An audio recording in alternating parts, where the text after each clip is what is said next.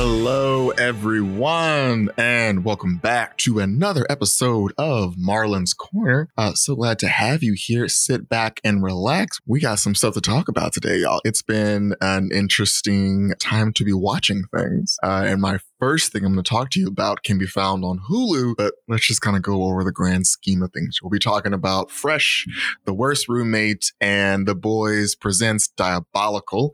We'll start with Fresh to keep things fresh, but also it's the darkest. So let's just start there. So Fresh is the future debut film for Mimi Cave and Lauren Kahn.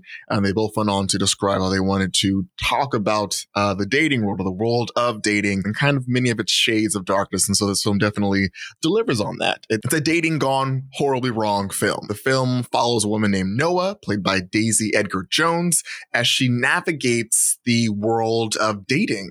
You know, we get those scenes where she's on those Tinder dates and she's like going to date with like a hipster who doesn't want to pay for doesn't want to pay for the meal, wants to take all the food, is kind of like I'm a nice guy and you're a dick, you're a bitch. So it's definitely, it isn't breaking very much ground in the beginning. It isn't giving you anything new. I mean, we've seen films like this before. It really isn't giving you anything new, but things definitely take a turn for the worst when she meets Steve, played by Marvel sweetheart Sebastian Stan. We see that's when this film takes this very dark turn. And it's important to say this now.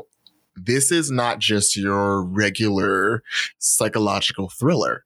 If you are not a fan of body horror or you get uncomfortable with the topic of cannibalism, do not watch this film. I know that I came in fully expecting just for it to be, a very violent, maybe a little bit of gore kind of psycho thriller, but the slow burn of this film as it talks about aspects of cannibalism burn into your memory, and the fact that there are people who are going to be eaten alive. So just know that, because the trailer is very kitschy, it's very cute, but it definitely hides a much more darker tone when you drop into this film. Now, the impact in the beginning of this film, as we talked about earlier, it follows a very common rom-com formula for a dating movie. You have your white girl who can't find love and is struggling, and then she goes to her minority best friend because, girl, you don't need no man.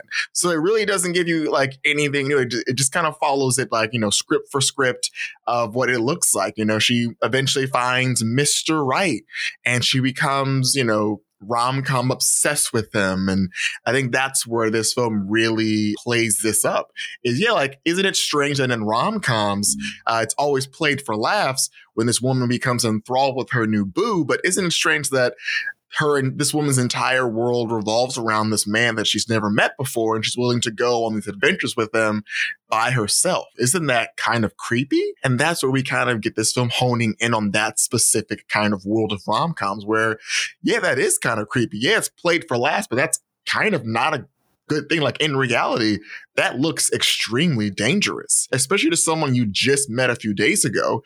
This could be a highly dangerous situation.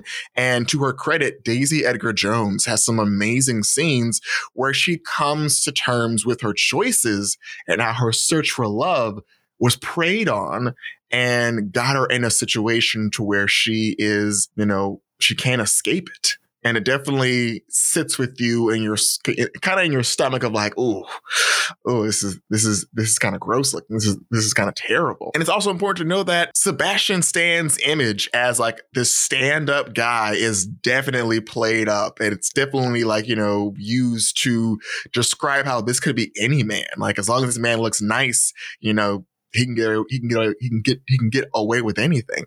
It definitely is similar to his buddy Chris Evans, where in Chris Evans and Knives Out, everyone's like, oh, look, it's Chris Evans, he's so cute. But then you watch him, he's like, oh, he's kind of a dick, and he's also kind of like a murderer. In this film, Sebastian Stan's character is, his character Steve is incredibly manipulative and ultimately very evil. And it's so weird to watch, the Sebastian Stan trademark smile and his charisma and it being channeled to do so many awful things.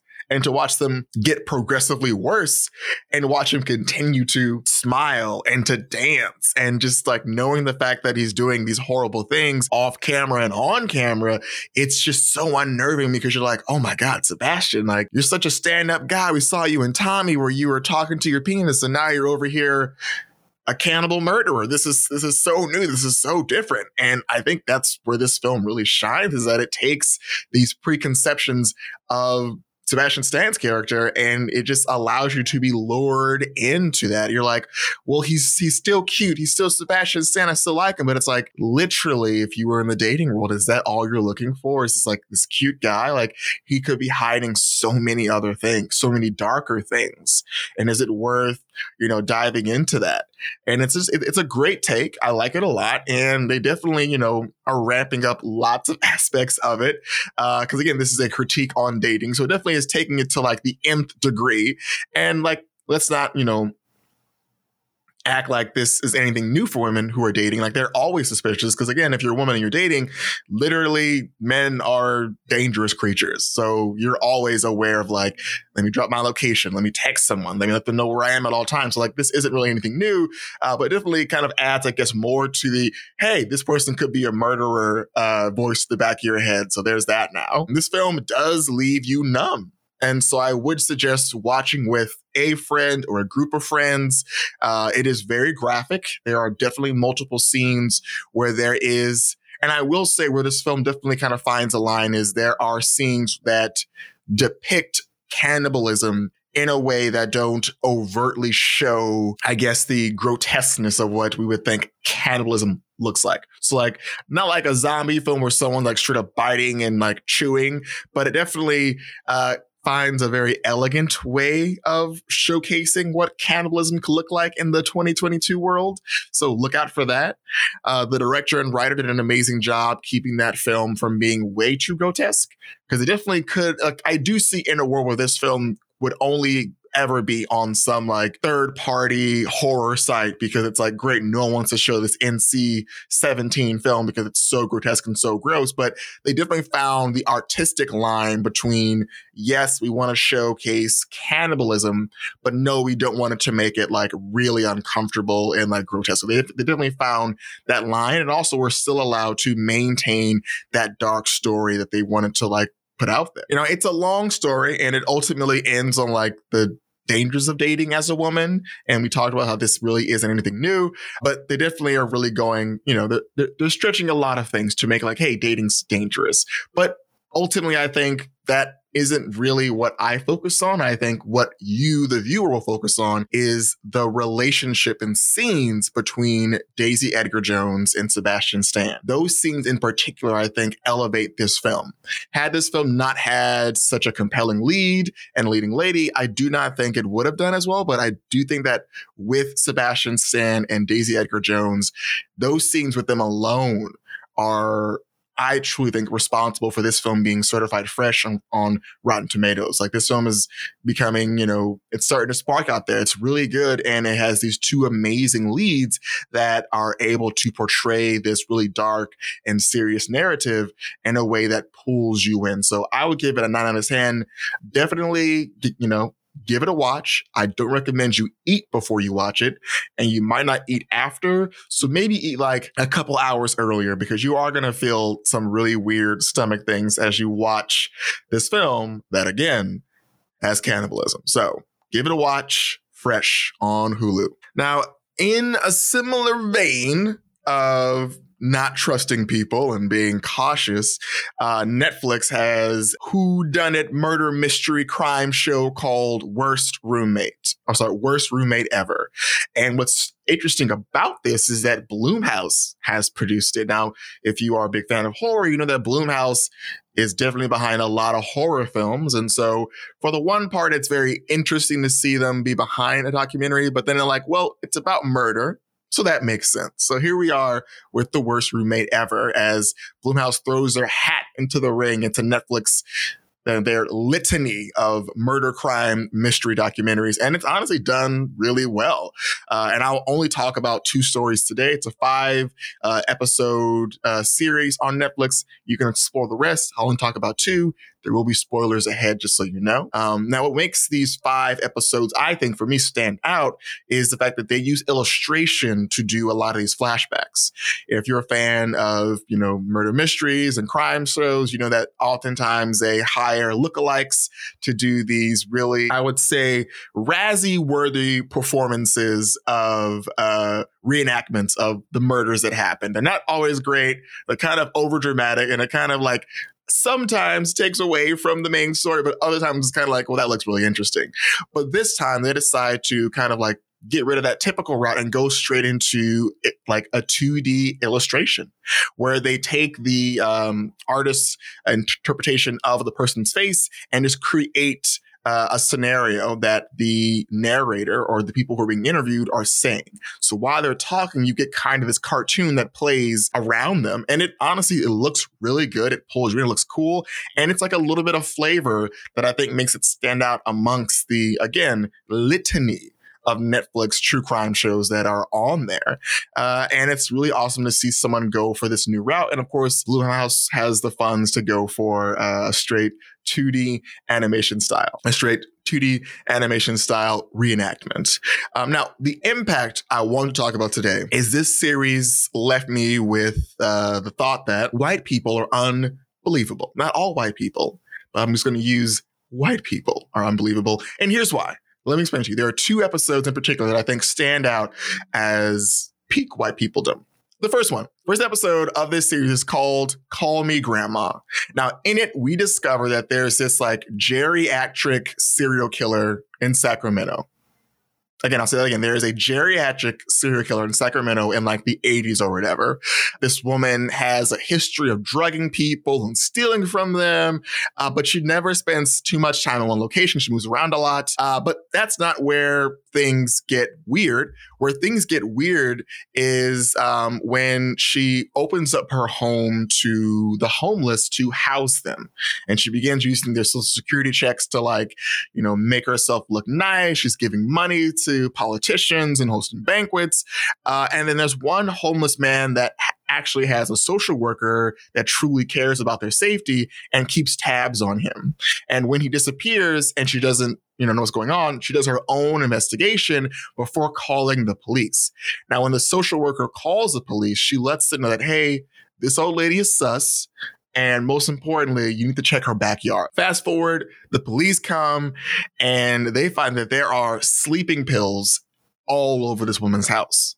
She has sleeping pills in every cabinet, every drawer, every room. Her carpets are like really sticky in certain places. And they see in her backyard that these little like dirt mounds. And again, you and me as viewers and listeners are like, that woman has done something. She is suspect number 1, but it continues to add more. They find a human femur in her backyard. Now, with all the evidence that I've listed today, this woman should be your key suspect and maybe should be arrested on the spot. Maybe. But of course not, She's an older white lady. So they just kind of let her mill about the property while they're digging. Because, they're like, let's keep digging in this backyard. See what else we find. As they're digging, this old lady asks one of the officers, hey, do you mind if you help me go across the street to get some coffee? Y'all are going to, I don't know how long you're going to be here, but I want to, I think I want some coffee. Now, again, it's important that this woman is getting her backyard excavated because they've already found pieces of one body. And you would think that the officer would be like, no, you need to stay here. But again, old white lady. So this officer takes this lady's hand and walks her across the street to get coffee. And he leaves her there and he goes back to the crime scene. He takes this woman who should be the main suspect to a second location and just leaves her there. And when he gets back to the property, they found, guess what? Another body. And the chief on site is like, hey, where's that old lady at? Where did she go? And the officer's like, oh, I just took her to get some coffee. Now, the officer being interviewed, I truly wish that the sergeant or the chief or whoever we're talking to was still alive. Because I know for a fact that man must have been like, are you absolutely out of your goddamn mind? You took this lady off the property and got her coffee? And then, of course, viewer, this woman is gone. She goes across the street, gets that coffee, and homegirl is just out. They cannot find her. And what's worse is that after they find the second body, they find 5 more bodies in her backyard, 7 in total. And they let this woman go get coffee. Can you just imagine it? The privilege of it astounds me. It astounds me that they find one body and are like, well, we don't know for sure if she did this. She can get coffee. We don't want to assume anything. It's okay.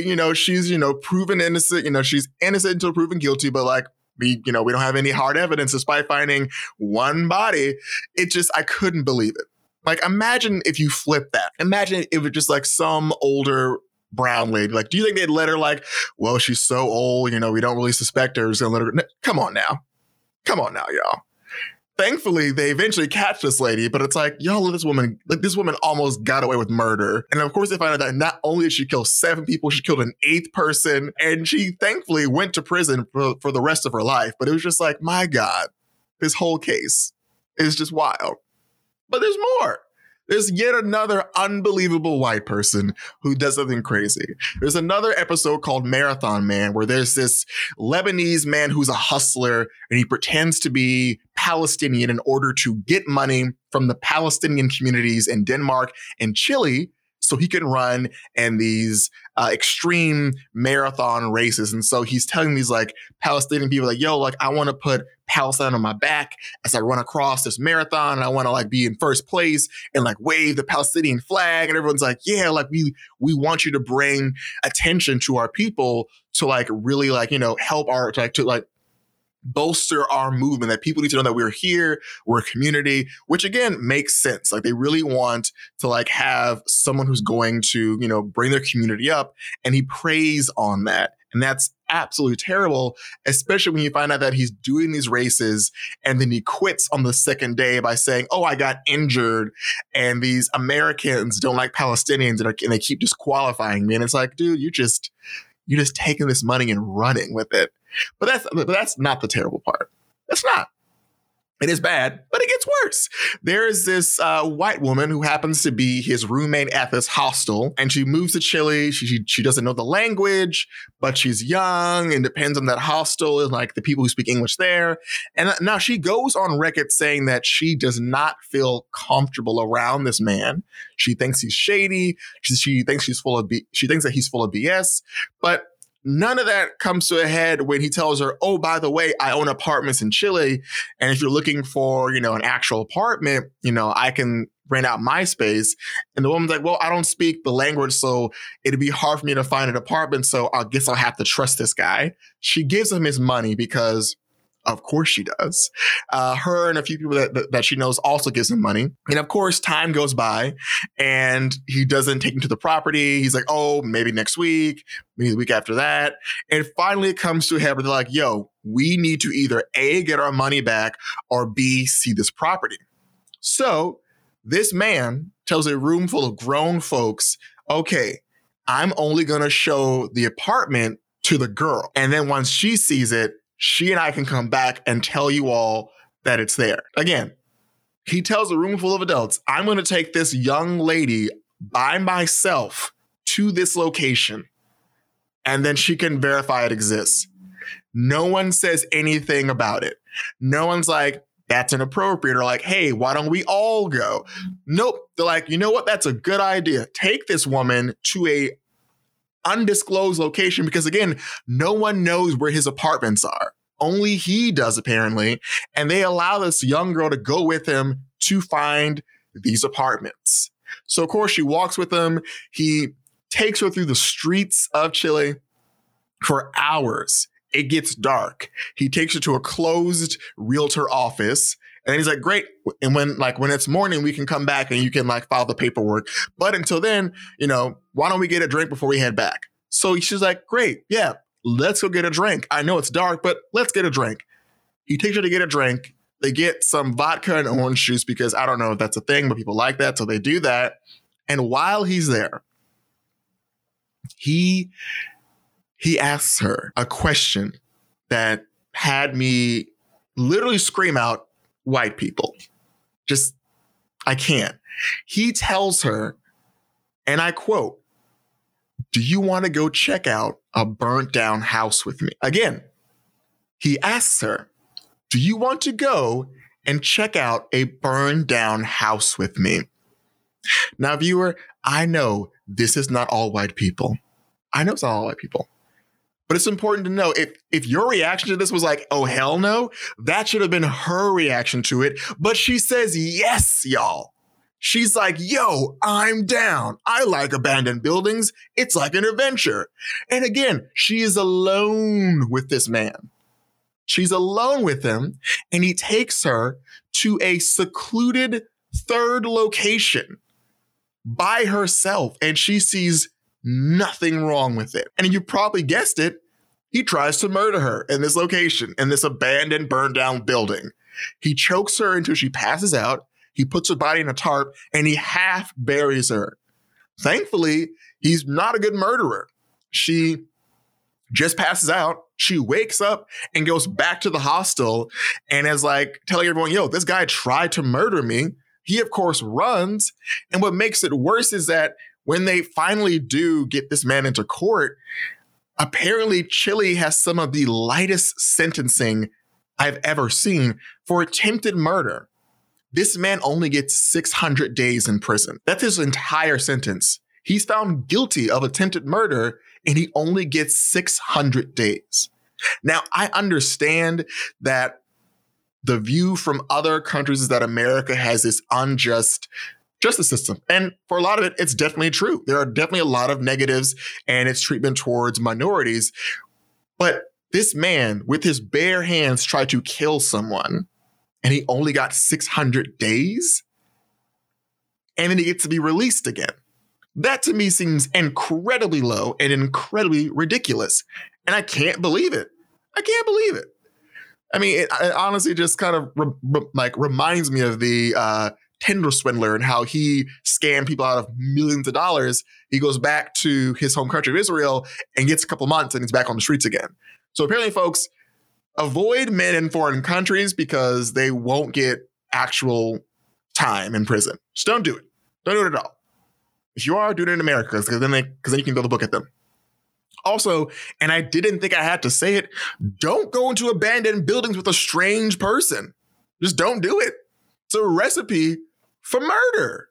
Just don't do it. This film, like this entire series is honestly, I think, a party watch worthy. Like, I think the more people you have watching this with you is the better. You will be screaming at the TV. And there are more episodes to check out, but I literally had to stand up at times like, I cannot believe they made that choice. That was a dumb choice they made, and they did it. Why? I don't know. I truly hope that Blumhouse continues to make these like shows, continues to make another series because it's really amazing. Like, I'd give this series like 9 out of 10. It's a must see. And Blumhouse, like, not only are you good at making horror films, but apparently you are really good at making true crime documentaries because, my God, this was like really entertaining. So big ups to y'all. And lastly, we have The Boys presents Diabolical. Now, this was a treat. It was an 8-episode animated series of the wild and violent show, of course, The Boys. Now, this series takes a lot of risks, and personally, I think all of them are worth it. The very first episode has 0 lines of dialogue. And I honestly, it reminded me of like OG Looney Tunes episodes where it's so engrossing, you aren't even bothered that no one has said anything. Like the emotes of Ben Schwartz in that first episode, I think were an amazing way to start things off. And it just honestly went up from there. Now, the show also has a ton of celebrity guests and not just like the original cast from the actual show. You have Rick and Morty writer, actor Justin Roiland. You got Kenan Thompson. You got Kevin Smith, even Rita from Parks and Rec. And you have many, many more celebrities who have made an appearance on this show as a character or helping write an episode. So it is a joy to be a part of. Even like, I mean, it's just awesome. Now, each episode takes a different, take from the world of The Boys. So we know that The Boys encapsulates this universe where superheroes are a commodity, and Vought is behind that. And this show explores just other aspects of what that could look like with people who are not the boys, people who might be the boys adjacent. So we get a chance to kind of really flesh out this bigger world. I mean, we get the perspective from kids who were Vought kids at birth, who were given, the V juice, and they have super lame powers, and they plot to like take revenge on people that like wrong them. We got an episode where Awkwafina has poop related powers because of V juice. And we even have an episode that is canonically tied into season 3. The last episode of this animated series, the writers have gone on record saying that episode is a canonical episode. It's a canonical tie-in to what's going to be explored more in season 3. And the animated series, again, it has a purpose, and that purpose is to get us all talking about the boys again and to remind us that, season 3 is coming and it's going to be wild. We remember and recall that we kind of left the show again, it's already a dark show, but we left it on an even darker tone now that, Homelander has, no one in his corner anymore, and he wants to be truly independent. We get a chance to explore in season 3 just what that independence looks like. How far has he snapped? What is he willing to do in order to get revenge on the boys that wronged him and on Vought for trying to curtail him? We get a chance to see what that looks like and just how far he's going to take this. Now, this animated series, it hits a sweet spot for me. Each episode is less than 20 minutes, meaning you can knock all 8 episodes out in like less than a day. And each episode fits the right amount of time of like giving you a story, but also like giving you wanting more. The art style from each episode is also changing. There's an episode where the art style is literally Rick and Morty art style. Like it's like, and it makes sense that in that episode, of course, the writer-director is in that episode voicing a character. So it's really great. It looks really awesome. Voice acting is on point. The content's hilarious. And honestly, I think this is an 8 for me. It's an 8. Like there are some episodes that I feel like were better than others, but it is definitely a ride worth taking. So strap in and give The Boys Presents Diabolical a watch. And with that being said, folks, that is going to be a wrap on today's episode of Marlon's Corner. We appreciate you for tuning in and listening in. You can find us on social media, Marlon's Corner on Instagram and Facebook. Slide into my DMs, let me know what else I should watch. Big shout out to Alina for telling me about Fresh, which was featured in today's episode. Alina, you're awesome. We appreciate you. And with that being said, folks, have an amazing day. We'll catch you next time back in the corner on Marlon's Corner. Peace.